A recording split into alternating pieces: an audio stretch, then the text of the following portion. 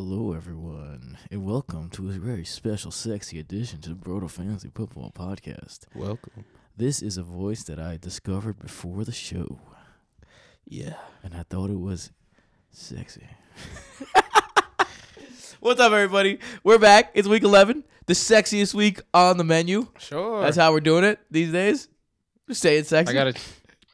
I gotta change my pants. Hold on.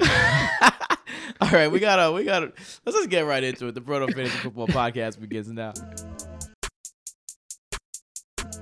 Welcome back to the Brodo Fantasy Football Podcast presented by BrodoFantasy.com. I'm your host, Tim Petrop, with my brothers, the only two twins that give you double that fantasy goodness, Michael and Jason Petrop. Oh yeah, we're All right, man. Hold on. Now I want to be Randy Savage.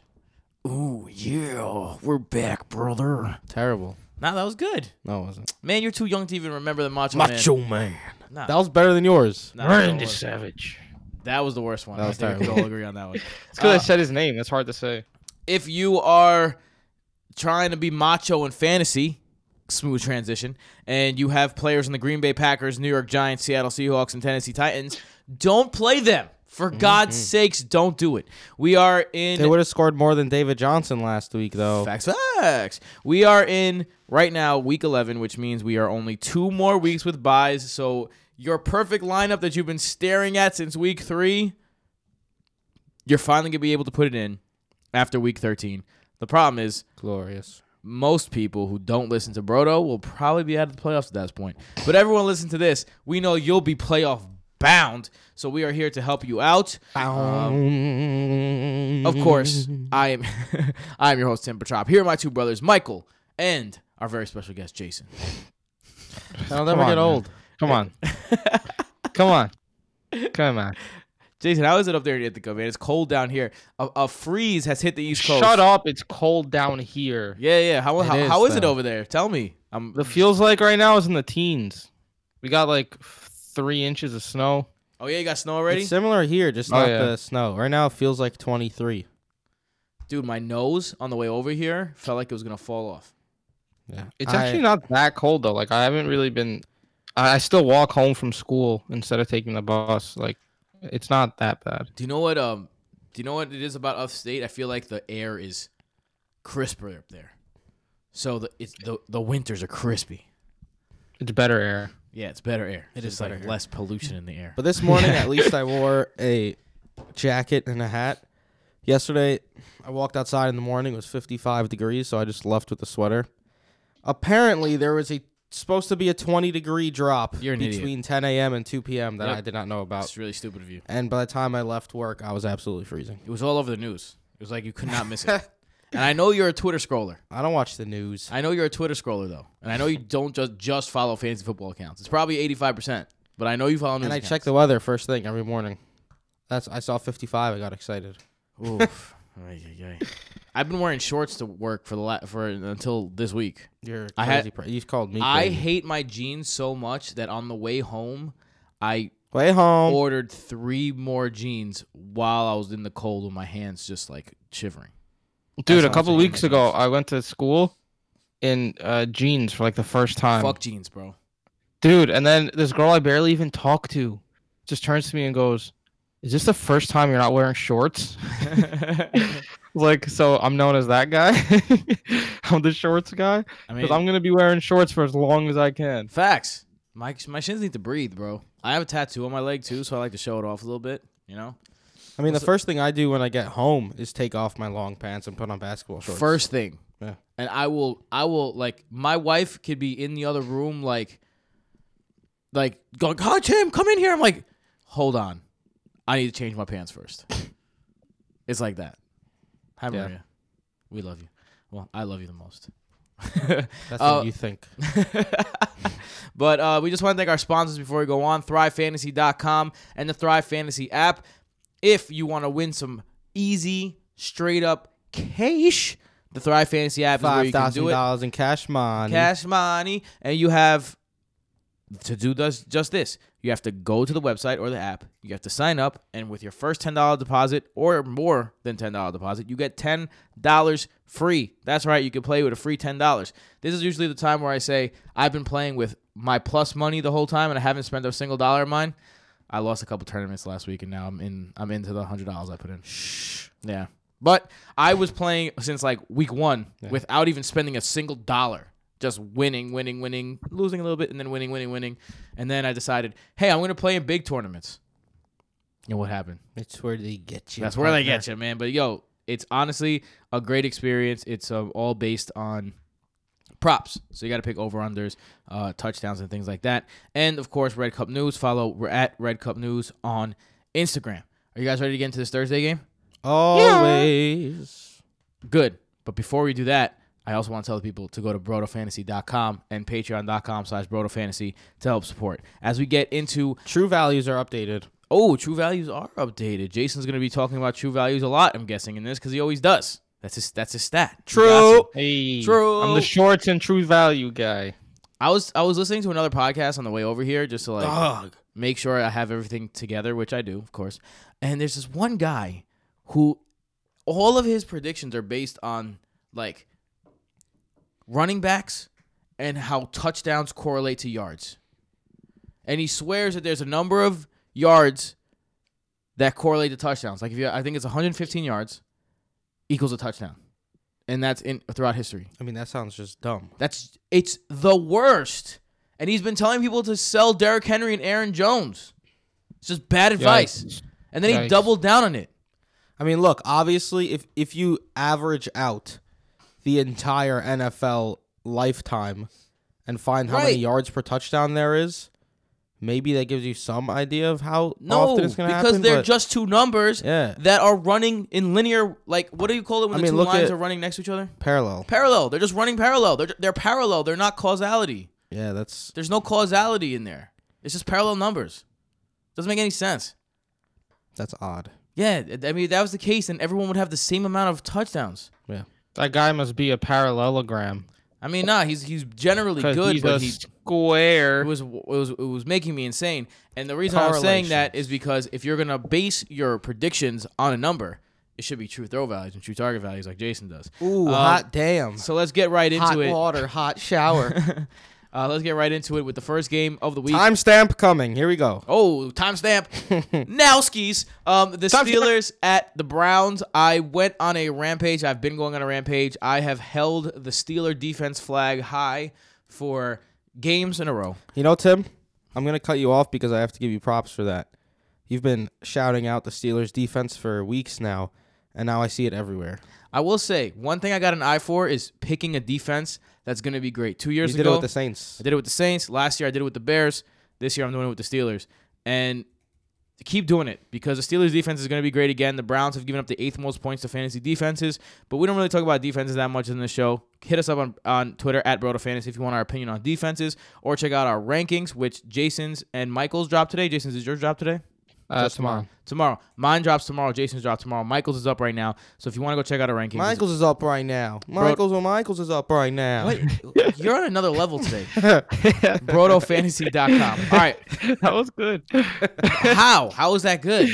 Because it sounded like the song, but it was Michael's is up I'm right good now. at just creating songs with other words. The good is one way to put it. All right, so let's get into this. Let's Timmy's start jealous. on the side against the Pittsburgh defense, and that is the Browns offense. Odell Beckham Jr. has been very mediocre so far this season, but continues to see a big market share. He's going against a secondary that you saw how effective Mika Fitzpatrick has been, Joe Hayden has been, even Steven Nelson has had a really good year. Terrell Edmonds seems like he's all over the field at all points, and they have that defensive line that causes havoc. On the left side of that defensive line in particular is TJ Watt, and TJ Watt has been a menace. He's going up against that weak right side of the line in Hubbard and Teller for the Browns. So with that being said, what do you see out of Odell Beckham Jr. in this game? OBJ is the only guy on this team that I'm like actually excited about this week, and maybe it's just going back to the fact that it's OBJ and he hasn't really exploded yet. But I just feel like this week might finally be a week where he breaks out. It's a short week going up against Pitt. He's had a brutal schedule recently. He went up against Tre'Davious White, Chris Harris, Stephon Gilmore, Richard Sherman in San Fran, Marlon Humphrey. It's been very difficult for him. In the weeks where against the Jets, where he didn't have a difficult matchup, put up 161 yards and a touchdown. Against Seattle, who doesn't have a shutdown corner, 101 yards on 6 receptions. I think it might be OBJ week for the first time this season. It's interesting because he's been getting the target share, so it's not like he's not getting the targets, but he has had bad matchups. But here's the thing. You said he's the only guy that entices you. Are you not enticed at all by Jarvis Landry? Since the bye week, Jarvis Landry has seen 10 targets, 13 targets, and 10 targets in his last 3 games. These are all against defenses like New England, Denver, and Buffalo, who all are in the top 10 in fantasy points against wide receivers, and he put up big numbers against them. You see Baker Mayfield consciously getting the ball out a little quicker as the year goes on. So with that being said, Jason, how do you feel about Jarvis Landry in this game? He's obviously been very productive recently, as you said, averaging around 11 targets. The thing is, he's found the end zone the last 2 games. That he has. I don't know if we could rely on that. He's never been a big touchdown scorer. Baker Mayfield has 1 game this season with multiple touchdown passes, as disgusting as that sounds. And OBJ, in the recent weeks where he's been performing pretty well, hasn't found the end zone. So things have been lining up just right for Jarvis Landry. I don't think he'll find the end zone this week. Pittsburgh's a very good defense. I think more along the lines of like a 5-catch, 60-yard game is really what you should expect. Especially they just shut Cooper Kupp out of the slot with 0 yards on 0 receptions. I mean, but before that, we mentioned that Pittsburgh has been one of the worst against the slot this season. Although that was actually early in the season. Since they got Minkah Fitzpatrick, they've been a lot better. Mike Hilton in the slot last week played exclusively on Cooper Kupp, shadowed him, and he mentioned that in the post game, and his teammates go, "Best slot corner in the league." So he has his teammates' approval. So I mean, that's where it starts, right? I mean, a donut for Cooper Kupp is pretty impressive. Pretty impressive. What about Demetrius Harris, Rashad Higgins, Antonio Callaway, and the rest of the pass catching options? Those guys you just gotta put to the side. Yeah. Hollywood found the end zone though. On 1 reception, you're not gonna trust them this week. So no. Hollywood Higgins, you're talking about? Hollywood Higgins. Is that like an official name, or is that just your name for him? No, I it's think a it's name. an official name. Because there is a Hollywood now. You know what I'm saying? Let's go over to the running backs. Kareem Hunt last week actually got in the game. It was mostly in the passing game, as we said it was going to be. It was mostly in 2. There was a lot of 2 running back sets, as we mentioned could happen. 4 rushes for 30 yards, not going to blow anyone away, but 9 targets, 7 receptions for 44 yards. Ended up putting on a pretty decent day for his first game back. When you see him on the field, it's just you remind yourself, like, damn, wow, this guy definitely has some talent. On the other end of the stick, Nick Chubb still got 20 yards. I mean, still got 20 rush attempts, still got 116 rushing yards, and still got 4 targets. I am in the camp of this backfield has room for 2 guys to be fantasy viable, although Nick Chubb is going to be a more fantasy viable guy. How do you guys feel about the backfield this week? If you look at what Nick Chubb has done this season, his numbers look identical to every other week. Like, Kareem Hunt did nothing to change anything. He really just took Dante Hilliard's role and saw a couple more targets, probably just stealing from the tight ends and the receivers. Crazy thing is, Nick Chubb has exactly 20 carries 5 of the last 6 weeks. Exactly 20. Exactly 20. That's like the most consistent thing I've ever heard of. Once they get to 20, they're like, stop! And if they're at 18, they're like, get that man 2 more. Give me 1 more. So, I mean, but there's nothing really to think that he's not a back-end RB1. It's just because he's going to get you at least 10 points, and then you hope that he finds the end zone. So he's not going to kill you, but he is a tad touchdown dependent if you want him to be an elite RB1, just because he's not going to see that much passing work. Baker Mayfield is the quarterback of the squad. I mean, but before we move on to Baker Mayfield, are you starting Kareem Hunt this week? Is that someone you think you could start? I like him as a flex play this week. The way they used him, the The Browns used 2 backs in the backfield more than they have even close last week compared to the rest of the season. Yeah. So they obviously want both these guys on the field at the same time, and it makes a ton of sense. I mean, they're both super dynamic running backs. He had 7 receptions, too, last week. So if he's going to be that involved his first game back, I'm sure it's only going to go up. And like Jason said, I don't really think it's going to affect Chubb. Chubb's still going to get his work, too. I think they're just going to really try to get the running backs involved, try to get the ball out of Baker Mayfield's hands quick. Because, honestly, the whole Baker Mayfield leading the way obviously has not worked up until last week against Buffalo, where he played pretty well, 240 passing yards and 2 touchdowns against a very difficult defense. There is something to note, though, that this team does have Devin Bush. They do have Trey Edmonds. So if you're going to pass the running back out of the backfield, beware. They're 4th in DVOA against the running back out of the backfield. So not necessarily something that you're looking forward to. Let's go over to the Steelers side. On the Steelers side, James Conner, it was a full participant in practice. Welcome back. Oh, yes. So sweet. Because as we talked about, Jalen Samuels is not a running back, and it showed. James Conner is in line to get the bulk of the work yet again. He's going against a Cleveland defense that has been susceptible to giving up passes. So with that being said, James Conner, how do you feel about him? I'm sorry, giving up rushes. I said passes. James Conner, how do you feel about him? Let me some James Conner. The Cleveland defense is not anything to be afraid of as a running back. They're in the middle of the packed area for points against fantasy-wise. And look, last time we saw James Conner, he had 23 rushes against Miami and 3 receptions. That's 26 touches. The week prior, 23 touches, 16 rushes, and 7 receptions. So he's obviously a huge part of that offense. I don't think he's going to get eased in. He missed 2 weeks to make sure he got healthy. I think it's just going to be right back to the James Conner party in that backfield because Jalen Samuels, like you said, is not a running back. Edmonds did not play very well. And then the other guy, I can't even remember his name with the 2 names in his last name, that got 6 rushes for 11 yards. So, yeah, James Conner, I'm super hyped about him being back. I think he slots right back into being a low-end RB1. His expert consensus rankings, RB14. I think that's a joke. Look, some guy with two names that definitely does stick out, Juju Smith-Schuster. He went from sucky to, hey, he's looking better, and then sucky again.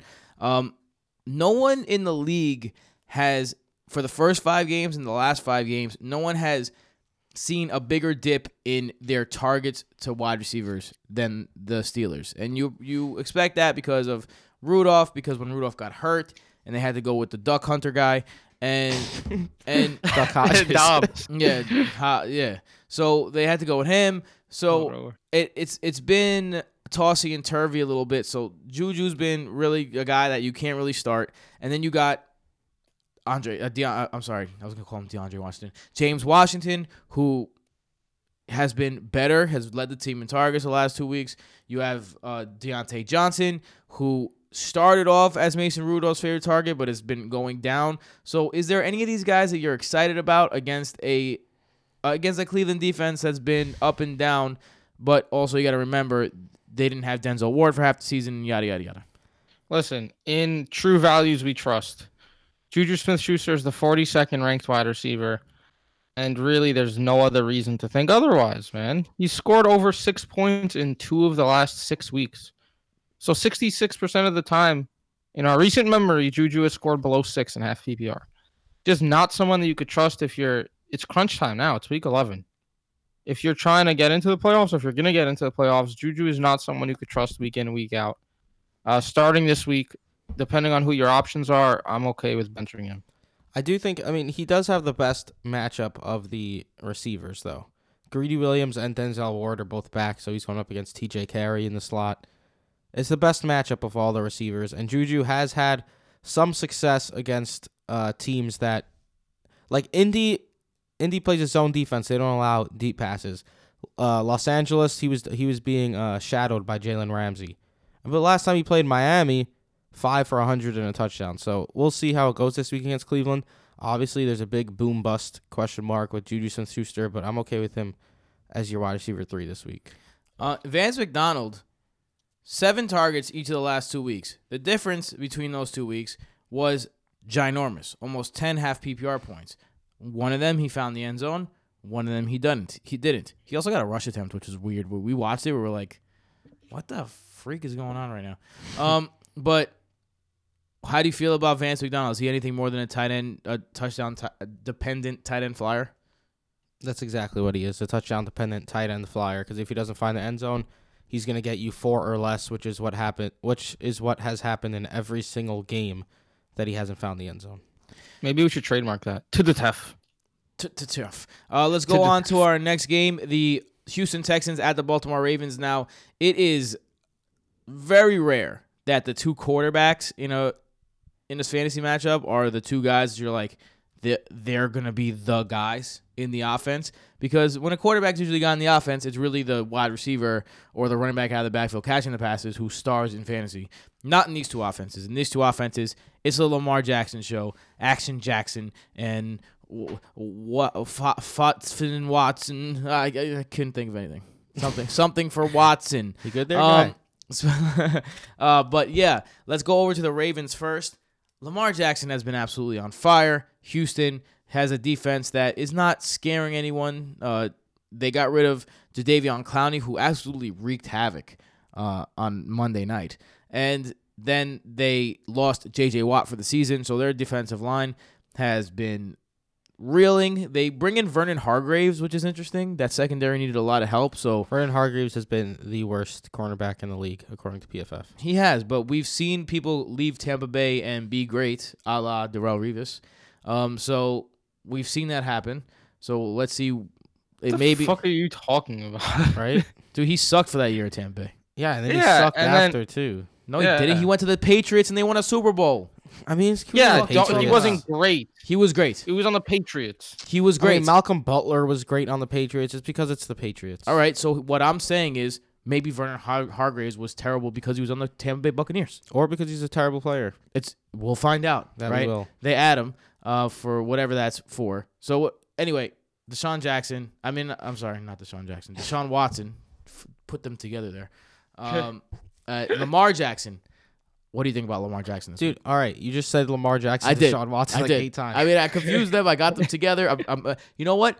The perfect quarterback in the league, I feel like, would be Deshaun Jackson, because you'd have Deshaun Watson's arm and decision making. Why are we still and doing Lamar this? Jackson's legs? That would be fire. No, Lamar Mahomes. Lamar Mahomes. No, okay, you're right. Patrick Wilson, Mahomes, and Russell, obviously. Yep, that's the answer. Now, what about Patrick Jackson? What about Russell Jackson? Russell Jackson's interesting. Russell Jackson's a good one. These all sound like Lamar Wilson. Falco. These all sound like beast-ass quarterback names. Just saying. How about Joe Shane Falco. Rosen? Joe Flacco and Josh Rosen. Fire. Super Bowl winning tandem right there. Now that that's over, yeah, Lamar Jackson. Do we really have to say anything about Lamar Jackson? Dude's a monster. Start him. 29 against New England, 33 against Cincy. He is a locked and loaded QB1 every single week. He's on pace to break the overall record ever for QBs in fantasy. So that's all you need to know about Lamar Jackson. Jason? That's marvelous. Okay, I'm going to take that for what it's worth. The tight end Mark Andrews, who me and Michael have a nice friendly rivalry going for, finally did what the good Lord intended him to do, and he scored well last week, 20 half PPR points. But with that being said, Houston has been good against the tight end this season, ranked number 3 in DVOA against the tight end, so one of the best teams in the league. They're giving up the 27th most points to the tight end, but Mark Andrews is not just a tight end. Mark Andrews has the 9th most yards out of the slot this season. Yahtzee. Which is a stat that I didn't even know about until I saw it on And who's going to be in the ESPN. slot? Vernon Hargreaves. Oof. I mean, there's nothing not to like about Mark Andrews again this week. He's the number 1 receiver for a good quarterback, man. Yeah, I agree. I have Mark Andrews right up there in my top 5 tight ends. There's another tight end I want to talk about on this team, though, because if you have Mark Andrews, you're starting him.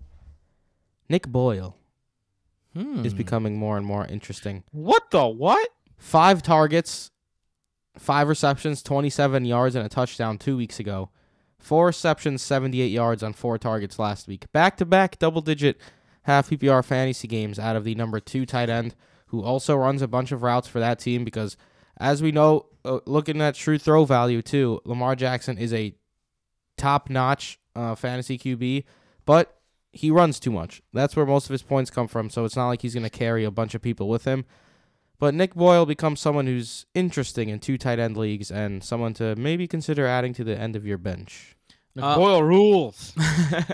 What about Mark Ingram? Mark Ingram has fallen off a cliff, it seems, in fantasy terms. Jason, how do you like him in what should be a high-scoring game? I did say you should bet your mortgage that Mark Ingram was going to score last week. True.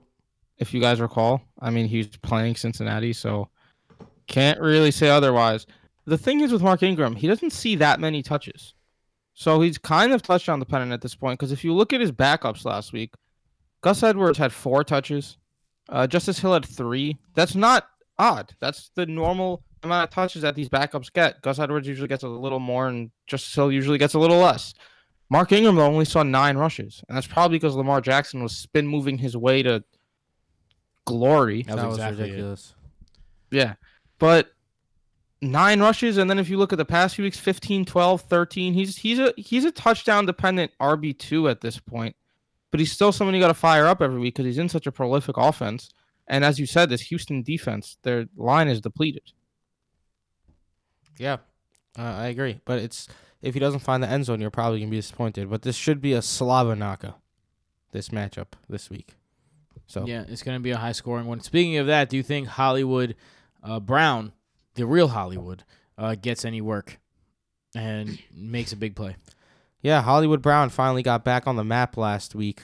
Played the full game back to Hollywood Brown ways. He started the game with a big catch. That was ridiculous the way the Ravens started the game. Like a 50-yard pass to Marquise Brown, and then 2 plays later was a touchdown to Mark Andrews. Could not start the game better. But yeah, now he has another tremendous matchup against Houston because their secondary is atrocious. So, I mean, he went 4 for 80 and a touchdown against Cincinnati. I expect him to get more than 4 targets this week against Houston. So obviously he has some floor because of the way that offense literally runs, but he has a lot of upside this week against Houston. He was only in for 40% of the snaps last week, which they ran so little plays because they were scoring so quickly. 19 snaps was 40% of their snaps. Crazy. When teams having that little snaps, it's hard to get some fantasy reduction about that. What about any other pass catchers for these Ravens, Jason? Snead. I just want to say Snead, but no. You can't trust them. All right, so let's go over then to the Houston side.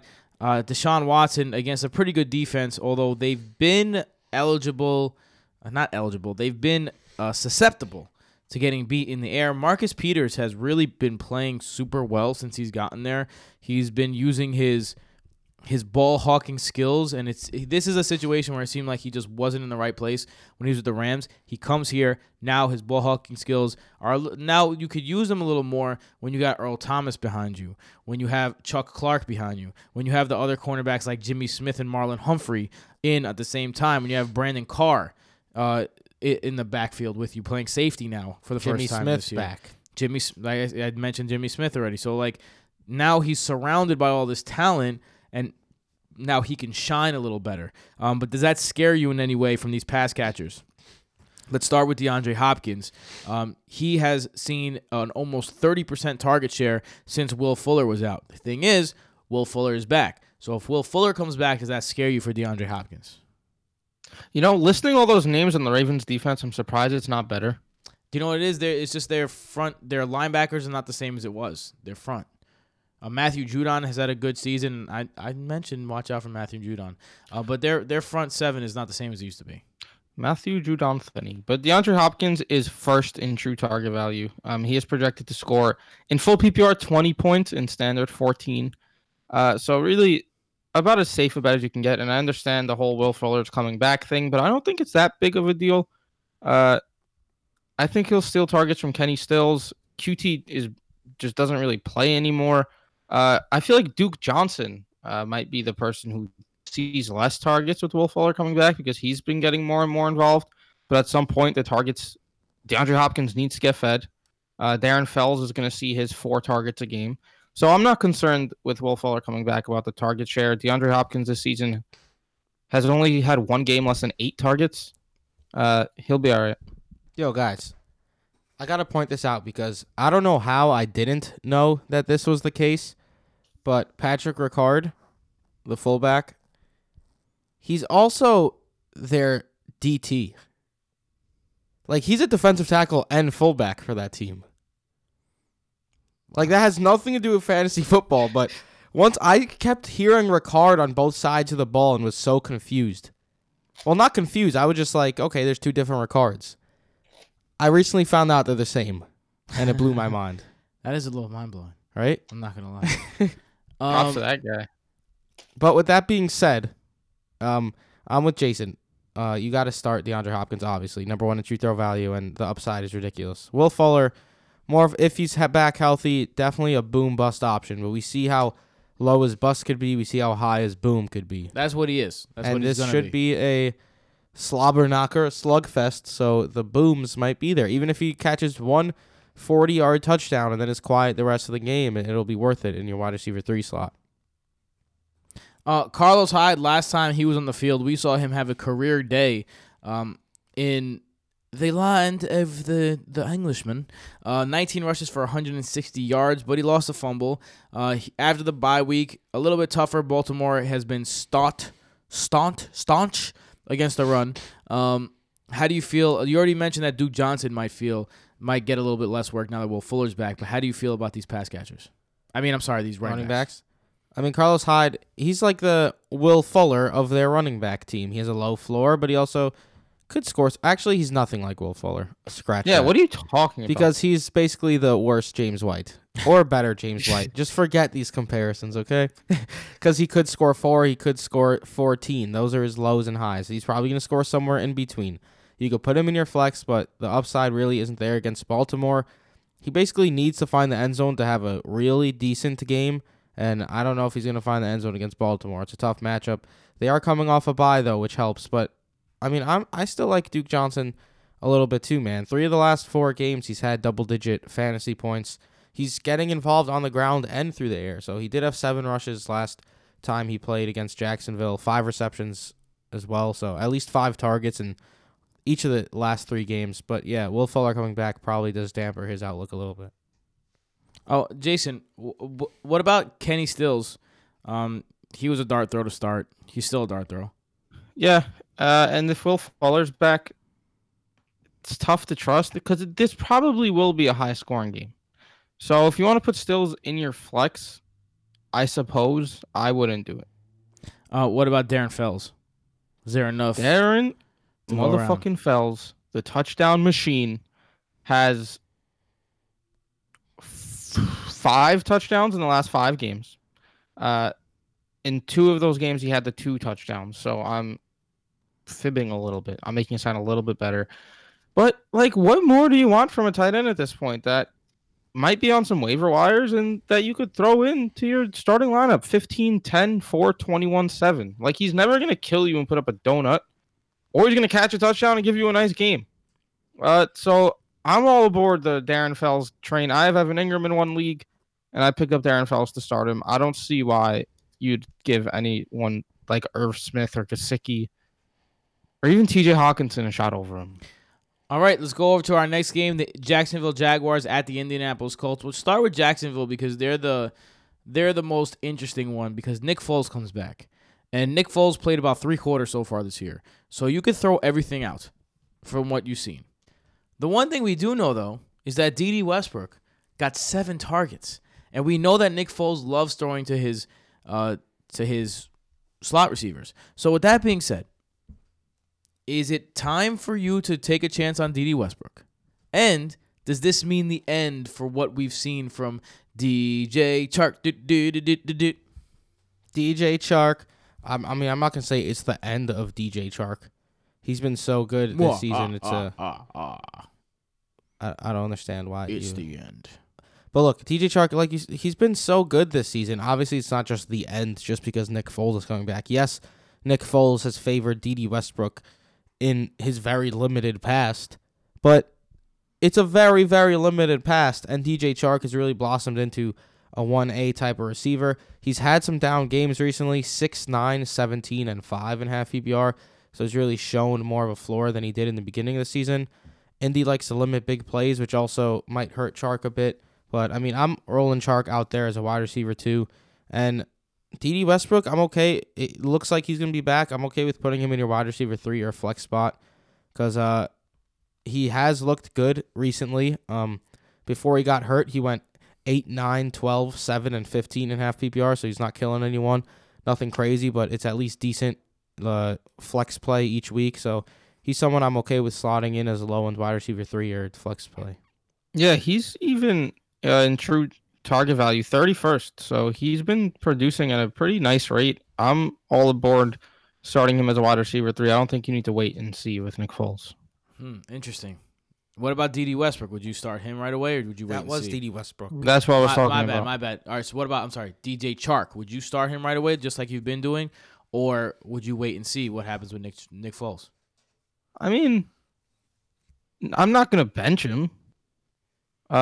Obviously, like D.D. Westbrook, I'm going to agree with Tim here, disagree with Michael. He's probably the safer play, even though it's only been a little while. We've seen Nick Foles on other teams too. But I do think that you still got to throw DJ Chark out there. He's been too good, and he's just made plays. Like, it wouldn't matter who's throwing the ball, he's making the plays. So you got to keep giving him that shot to see what he can do. Although he has, he's been tapering off a little bit. Speaking of putting in work, Leonard Fournette has had 100 yards of offense over his past 5 games.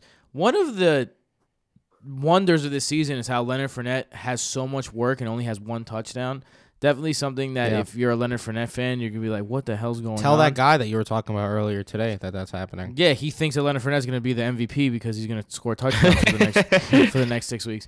But with science. I mean, with that being said, more likely, an actual correlating stat is that the Jaguars have run the 30th most plays, or a.k.a. the 3rd least plays in the red zone this season. So they haven't been in that red zone team. They've been scoring from out deep on some big plays by Gardner Minshew and so on and so forth. So with that being said, does that change with Nick Foles now in?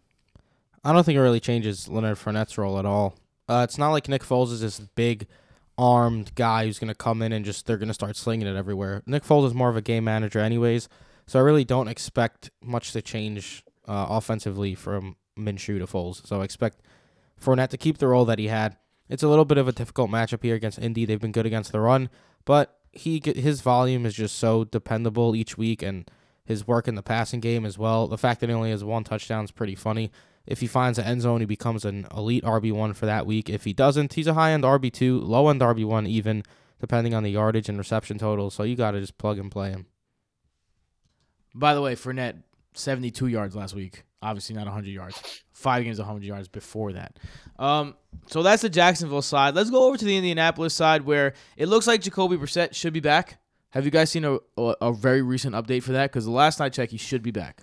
I don't know. I'm hoping he comes back for Zach Pascal and the rest of the offense's sake, but we just got to keep monitoring it the whole way through. So, I mean, the rest of the offense is going to be hindered on that. So let's act like he is back.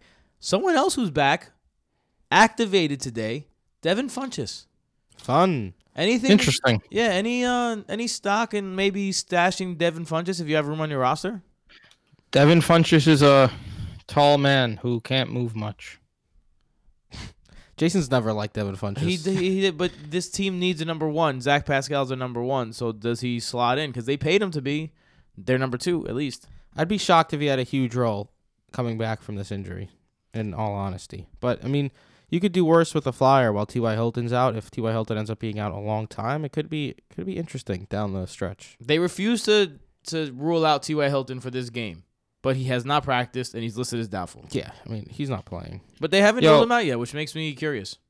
But while we're on the topic of people that I think suck, Marlon Mack. Go ahead. I just wanted to say Marlon Mack because he ended you his, guys admit that he streak, too. sucks? I mean, we didn't like him at ADP. We were not Mac guys. I don't think any of us own a single Mac share. That's right. But you guys, all right, you guys weren't as extreme as I was. but That's true. we all did fade away a little bit. He's basically Carlos Hyde, dude. Look at his numbers. Yeah, he is. He's a touchdown dependent, boring ass dude. So if you want to keep throwing him out there with this fake excitement, he's ninth in the expert consensus ranking. Yo, Jay, he's I wanna literally toss my computer out of this room. Carlos Hyde. He's 750 rushing yards and 3 touchdowns. Carlos Hyde is 704 rushing yards and 3 touchdowns. Thank you. There you go. And if Marlon Mack is Carlos Hyde. Marlon Mack is being ranked in the top 12 every week. Carlos Hyde's being ranked 28th every week. The only thing that's off is that people still think Marlon Mack is his RB1 from the preseason. Despicable take. Just completely despicable. And it's still despicable. Stop looking at He had that one ESPN game and whatever else and putting him in your lineup over other guys. No, he's not that good. He had that one game in prime time where everyone's like, he's the next Le'Veon Bell. He looked like Le'Veon Bell against KC when they just dominated. And they have a good offense. But then again, KC has been one of the worst defenses against running backs this year. So considering his yards per carry wasn't that high, he just got a lot of volume. Yeah. So I mean, nothing goes against. And he's Jason, a mid-level RB2. I will say this: after that big game, Jason was still strong on the I hate Marlon Mack bandwagon. So kudos to Jason. What about this outside pass catchers? We haven't gone over them yet. Pascal, Rogers, Johnson. Jason, you've been on the Pascal bandwagon. You can even throw the tight ends in there. Ebron, Doyle. You saw Doyle with the touchdown last week from Brian Hoyer. Any of these guys that you're excited to start against a Jacksonville pass defense that is not as good, obviously, without Jalen Ramsey, but hasn't been the worst? You know, obviously it helps if Jacoby Brissett comes back, because even though I don't like Jacoby Brissett too much. Yeah, you're an idiot last week. Yeah, it's not even a big difference with Brian Hoyer.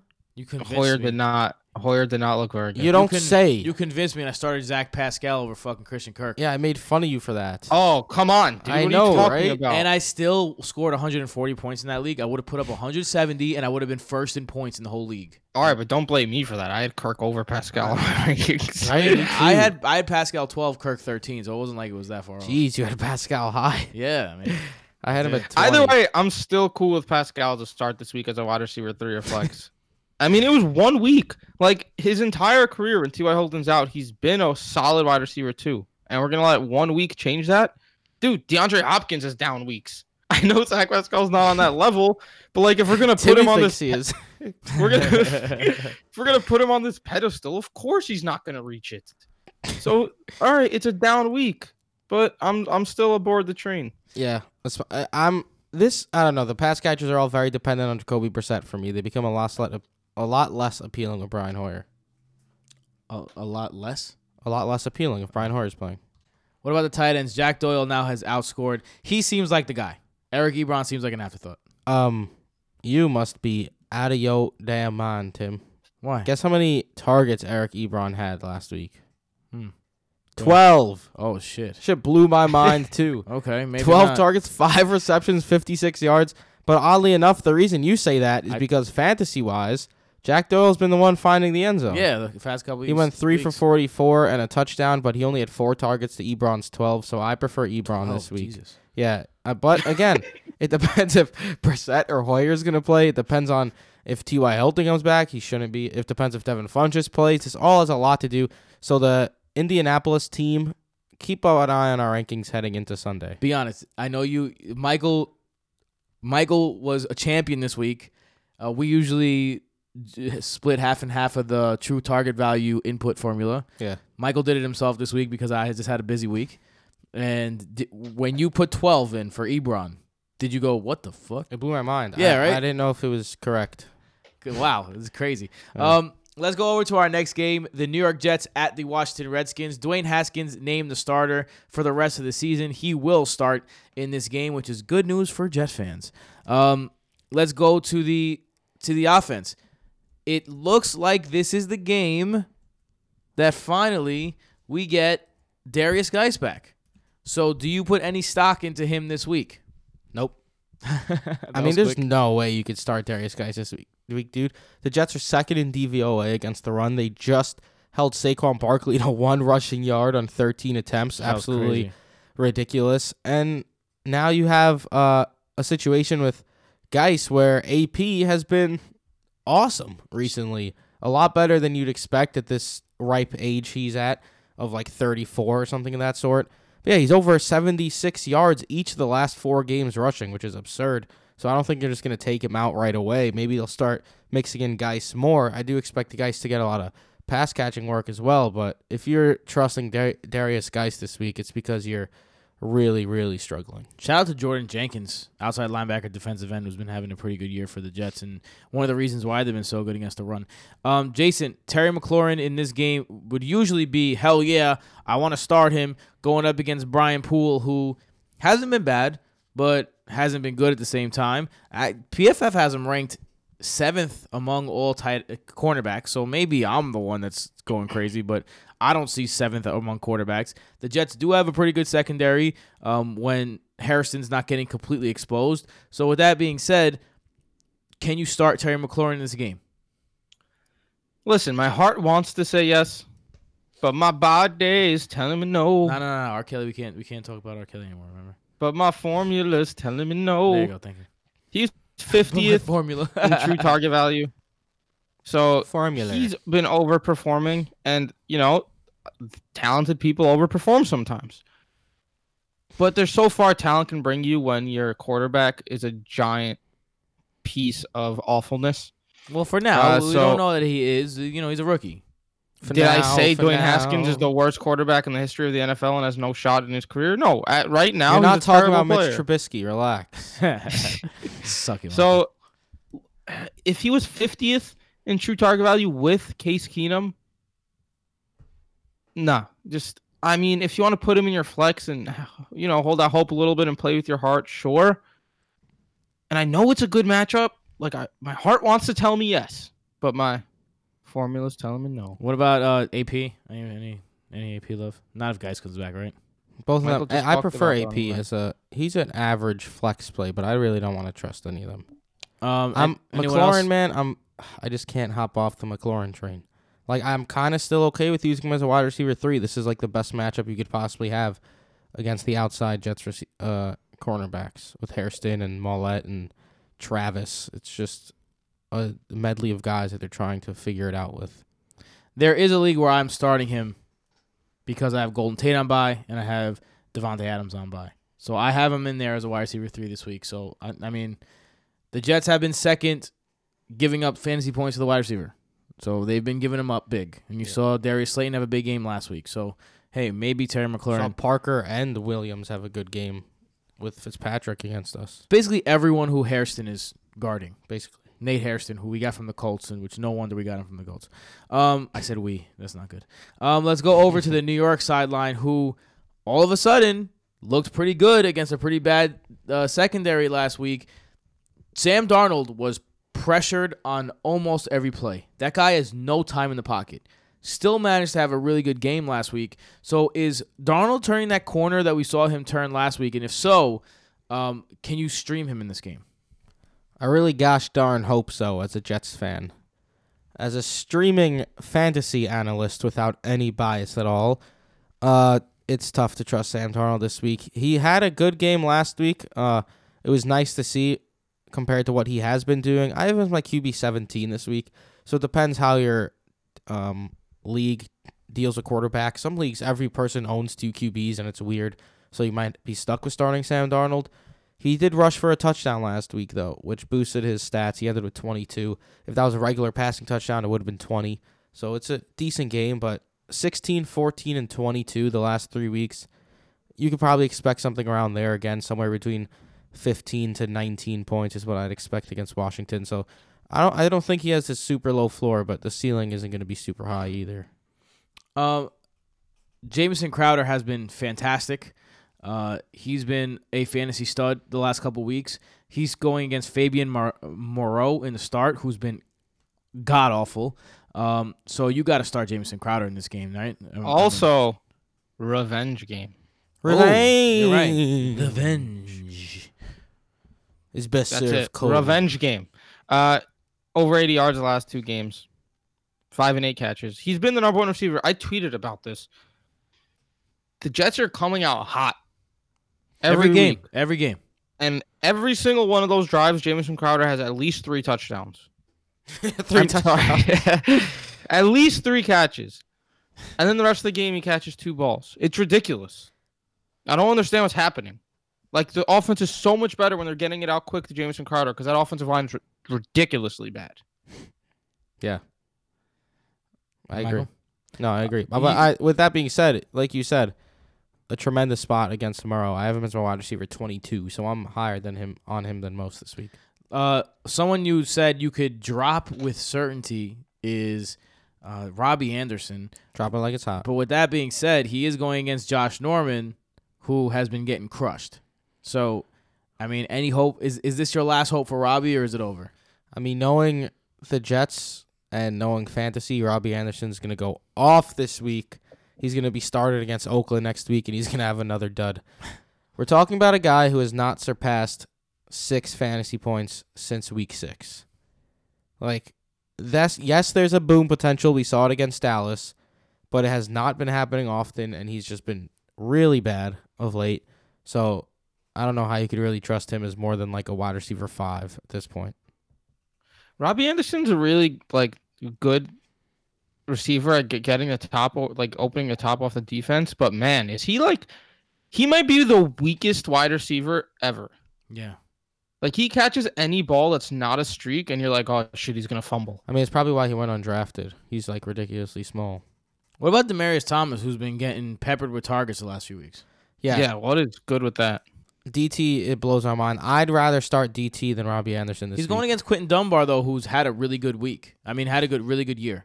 PFF has him as the second best cornerback in the league. Yeah, he's been awesome. But DT has been the second most targeted Jet over this time span, the last few weeks. So, and he has 7-8, 6-9, 3-11. Again, similar to James White, they're not going to kill you 7-8, 6-9, and 11. But it's super ugly. It's such a low ceiling. But if you're really, really struggling, you could do worse in your flex spot than DT. If he finds the end zone, he finally has a good game for the first time this season. Seems like a safe floor. More than an average, What about production. So Chris Herndon out for the season? Unfortunately, those that's what happens. You're out for 4 games. You're cold. You come back, try to go full speed. Your hamstring gets injured, and those soft muscle tissues, they linger, and then you go out. How many times have we seen this in the NFL? We must have seen it 500 times already. So you kind of know what's going to happen before it even happens. But with that being said, Ryan Griffin was on a hot streak before Chris Herndon got back. Is there any start potential in Ryan Griffin? Ryan Griffin's interesting just because he has those big touchdown games, but I'm not interested in him at all. Like, if you're starting Ryan Griffin, you're really struggling, is the way I see it, because he also has 0 floor potential, which he has done 4 different times this season. He scored 0. So, well, he hasn't scored 0 4 times. He scored 1 or less 4 times. You're not interested in 1 catch for -2 yards? Slightly. What about Le'Veon Bell, who found the end zone last week? Still wasn't really productive. Looked like the injury was slowing him down a little bit, but he is a full participant in practice this week, not on the injury report as of right now. So with that being said, the Jets think they have a shot at the playoffs. That's what the locker room's talking about. If they win out. They're 2-7. They have an easy schedule. They think they're going to have a shot at this playoffs. So with that being said, they're going to want to run Le'Veon Bell. And this is a Washington defense that is 22nd in DVOA against the running backs. So what do you think? I mean, real talk, though, with the Jets, I could see them beating Washington, Oakland, Cincy, and Miami. Just saying. So, yeah. Oakland is a little harder Oakland's than the most difficult of the 4. good team. John Gruden. But Jay, what were you saying, my man? He's the best part about Le'Veon Bell is he's involved in the pass game again in actually good receptions too. Not what's his face, Luke Falk behind the line of scrimmage for 10 yards receptions. So 3 catches 3 weeks ago, 8-4. He's making himself a nice floor because he has not been efficient these last few weeks because that's an awful offensive line. But if he's scoring in the teens with this awful offensive line not finding the end zone, although he did last week, there's a solid floor and a high upside for Le'Veon Bell. So I'm feeling better about him right now. Yeah, I couldn't agree with you more. I like Le'Veon Bell this week. I think this is the first week where he actually has a Le'Veon Bell type fantasy performance. Maybe puts up a couple touchdowns.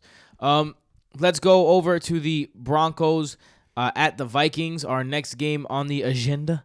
Let's go with the Broncos because the Broncos are basically very simple. They're a running show, and that's how it's going to be. But with that being said, Courtland Sutton still got his, even with a rookie quarterback in Brandon Allen. Well, not a rookie quarterback, a first-year starter, should I say.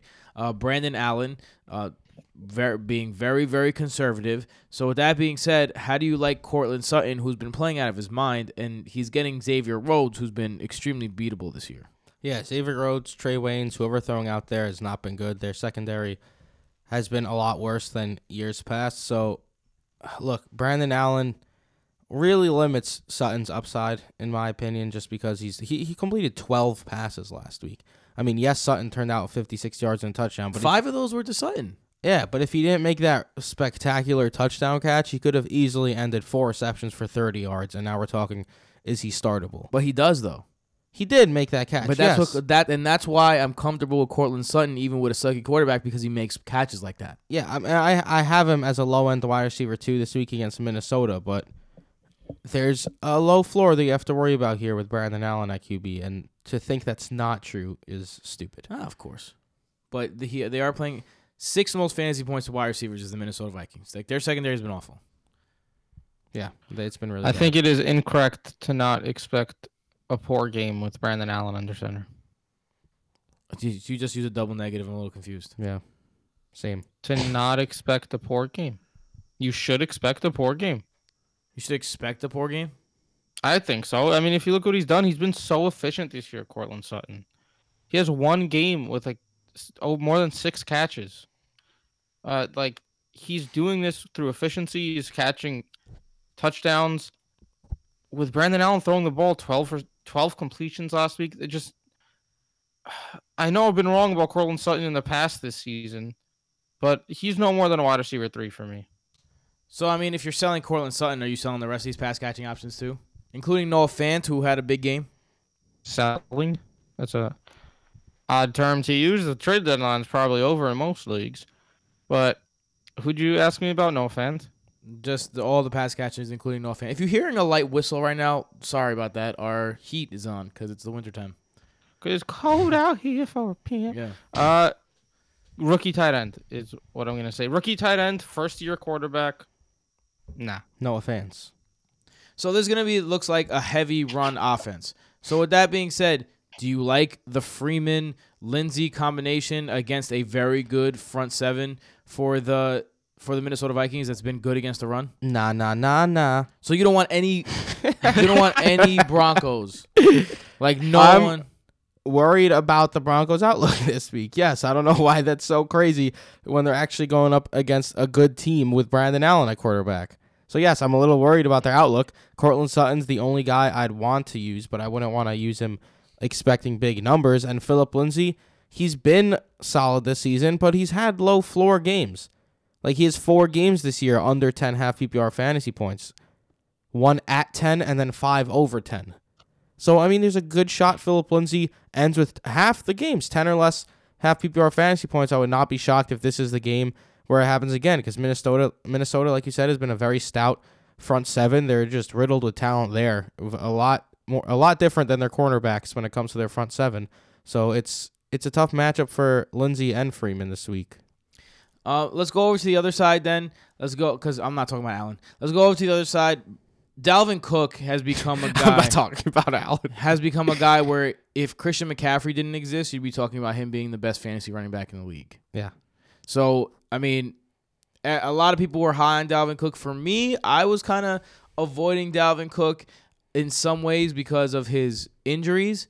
With that being said, though, in the one league where I have a Dalvin Cook share, that's my best league, where I'm in first place. I'm leading the league in points. I don't think that's a coincidence. I hopped on board more once they got Gary Kubiak, who's Yeah. a wizard in the running game. Yeah, you mentioned that in our preview special. Yeah. But with that being said, so you're going to start Dalvin Cook no matter what the matchup is. He's High-end RB1. High-end RB1.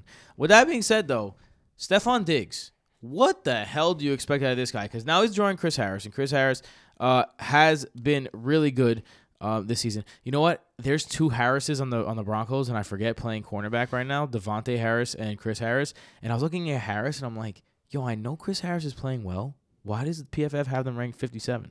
That's stupid. But then I look over and it's not. It's the wrong Harris. But anyway, Way to go, guy. Harris Nailed is it. probably going to be on Stephon Diggs. Follow him around. He's been following people around all year. He goes from a slot corner Harris to really proving himself now as the guy who can shut down number ones. So Stephon Diggs has been shut down the last couple of games. How do you guys feel about Stephon Diggs? It's risky this week, man. Being shadowed by Chris Harris. We've seen the last couple of weeks against KC, who's good against outside defenders, and last week against Byron Jones, we've seen Stephon Diggs his big games have been not there, highly negated recently. And look, Chris Harris is one of the best cornerbacks in the league.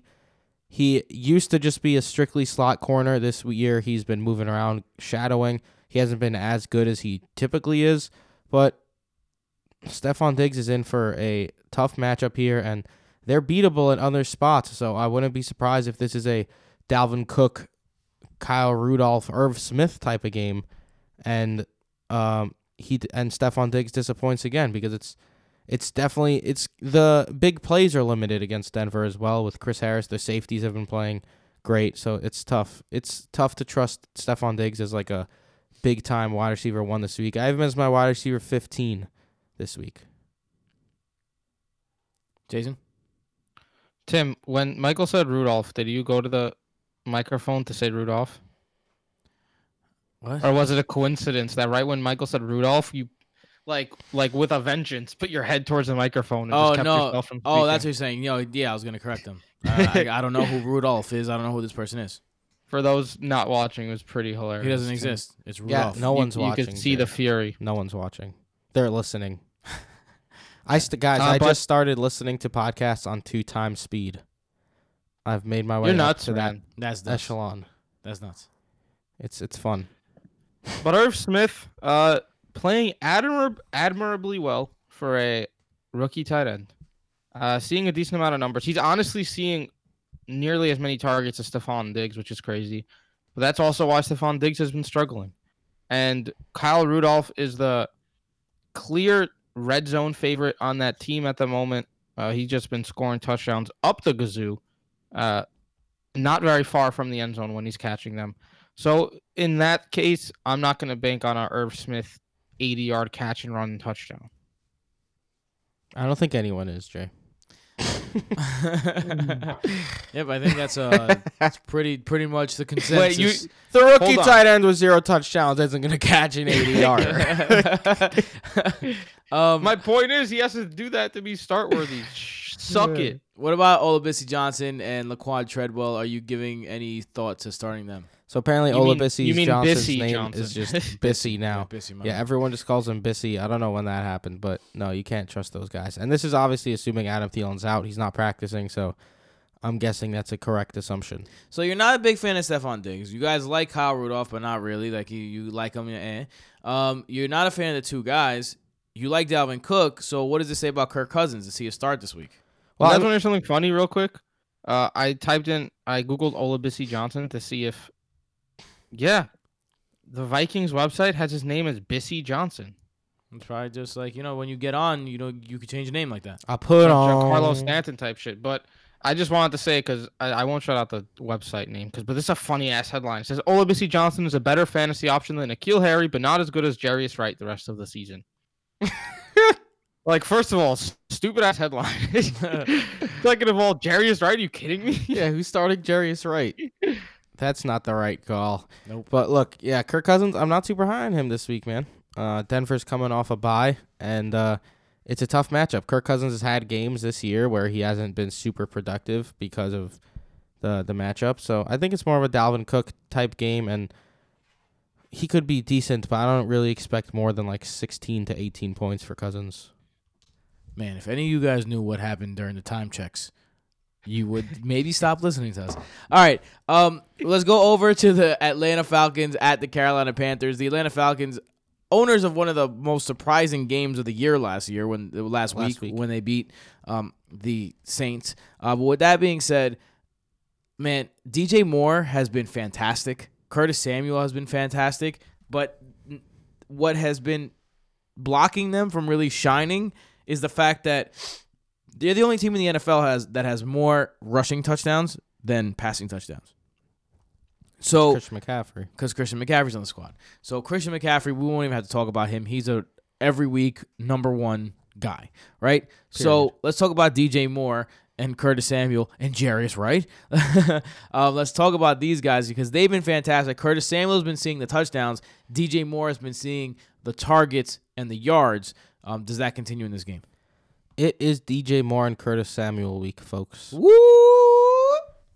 I'm not buying into Atlanta's sudden burst of defensive energy last week against New Orleans. I'm just not buying into it. It was a trap game from the beginning for New Orleans. It's a division opponent, and the Falcons always play them tough. I'm just not buying into it. And like you said, they've both been very solid lately, Samuel and DJ Moore. Samuel scoring the touchdown, DJ Moore racking up the yards. I think they both have super, super solid games this week. I have DJ Moore as a high-end wide receiver 2 and Curtis Samuel as a mid-range wide receiver 2. I'm firing them both up happily. Jason? I mean, if they're going to score a touchdown against any team, and also Samuel scored last week, so it's not like they're not finding it in general. DJ Moore just a little unlucky that he only has one. Atlanta's a good team to attack. They're home, too. They're so ridiculously bad against wide receivers, too, outside of last week. And these last receivers week, have high Michael floors. Thomas. Like, I don't really love them because the upside's not there, but they've established very high floors at this point. That they have. Yeah, definitely. The Christian McCaffrey, don't got to talk about him. What about Greg Olsen? Gregory. He had another mini coming out party last week. It was nice for fantasy owners because he didn't find the end zone, but he did go 8 for 98. He hasn't had a game like that since week 3, which is saying a lot because it's a 6-week span of not being very fantasy viable. Kyle Allen went to him in the clutch, too. Yeah, was good to that see. throw in the snow on the sideline on the last drive was glorious. Made Kyle Allen take a step up in my book. But yeah, if you own Greg Olsen, you probably do not have one of the big tight ends. So you're likely going to start him. I have as my tight end 8 this week. He got 10 targets again, man. First time this season he's reached double-digit targets. Atlanta is not good against the tight end, so it should be a solid week for Greg Olsen as well. Got to attack the pass catchers. This is an outlier. You expect Greg Olsen to see 10 targets No, every week? it was the first time he reached 10 targets last week. That's my point. Just saying Before he's that involved, and it's against Atlanta. Before that was 4-2-7-2-5. Like, All right, Jay, I think- who are you going to start over Greg Olsen? well, that's the issue. But I'm just gonna say I think this is a fool's gold game. I think that people are gonna be happy that they have Greg Olsen in their lineup, but they're not gonna be happy with the results. I don't think anyone should But ever be happy about Greg Olsen being in their in lineup. this matchup, you kind of have to start him. So, just because tight ends suck. There you Yeah, and specifically, Atlanta sucks against the tight end, 21st in DVOA. So, I mean, which is not horrible, but it's bad. Does Kyle Allen have any streaming appeal in this one? I have him as my 13th QB, so yes. He just has to throw for What? touchdowns, and if he's ever going to throw for touchdowns, it's going to be this week. I agree with You're- Michael. I think That's he has all streaming good. potential for sure. Jay, you want to bet he You ends guys as a, love mediocre ass quarterbacks. you want to huh? bet he ends as a top 15 Stream quarterback? Derek Carr, stream Jacoby Brissett, stream Kyle Allen. Fuck those Not- guys. There's no. We've never said that.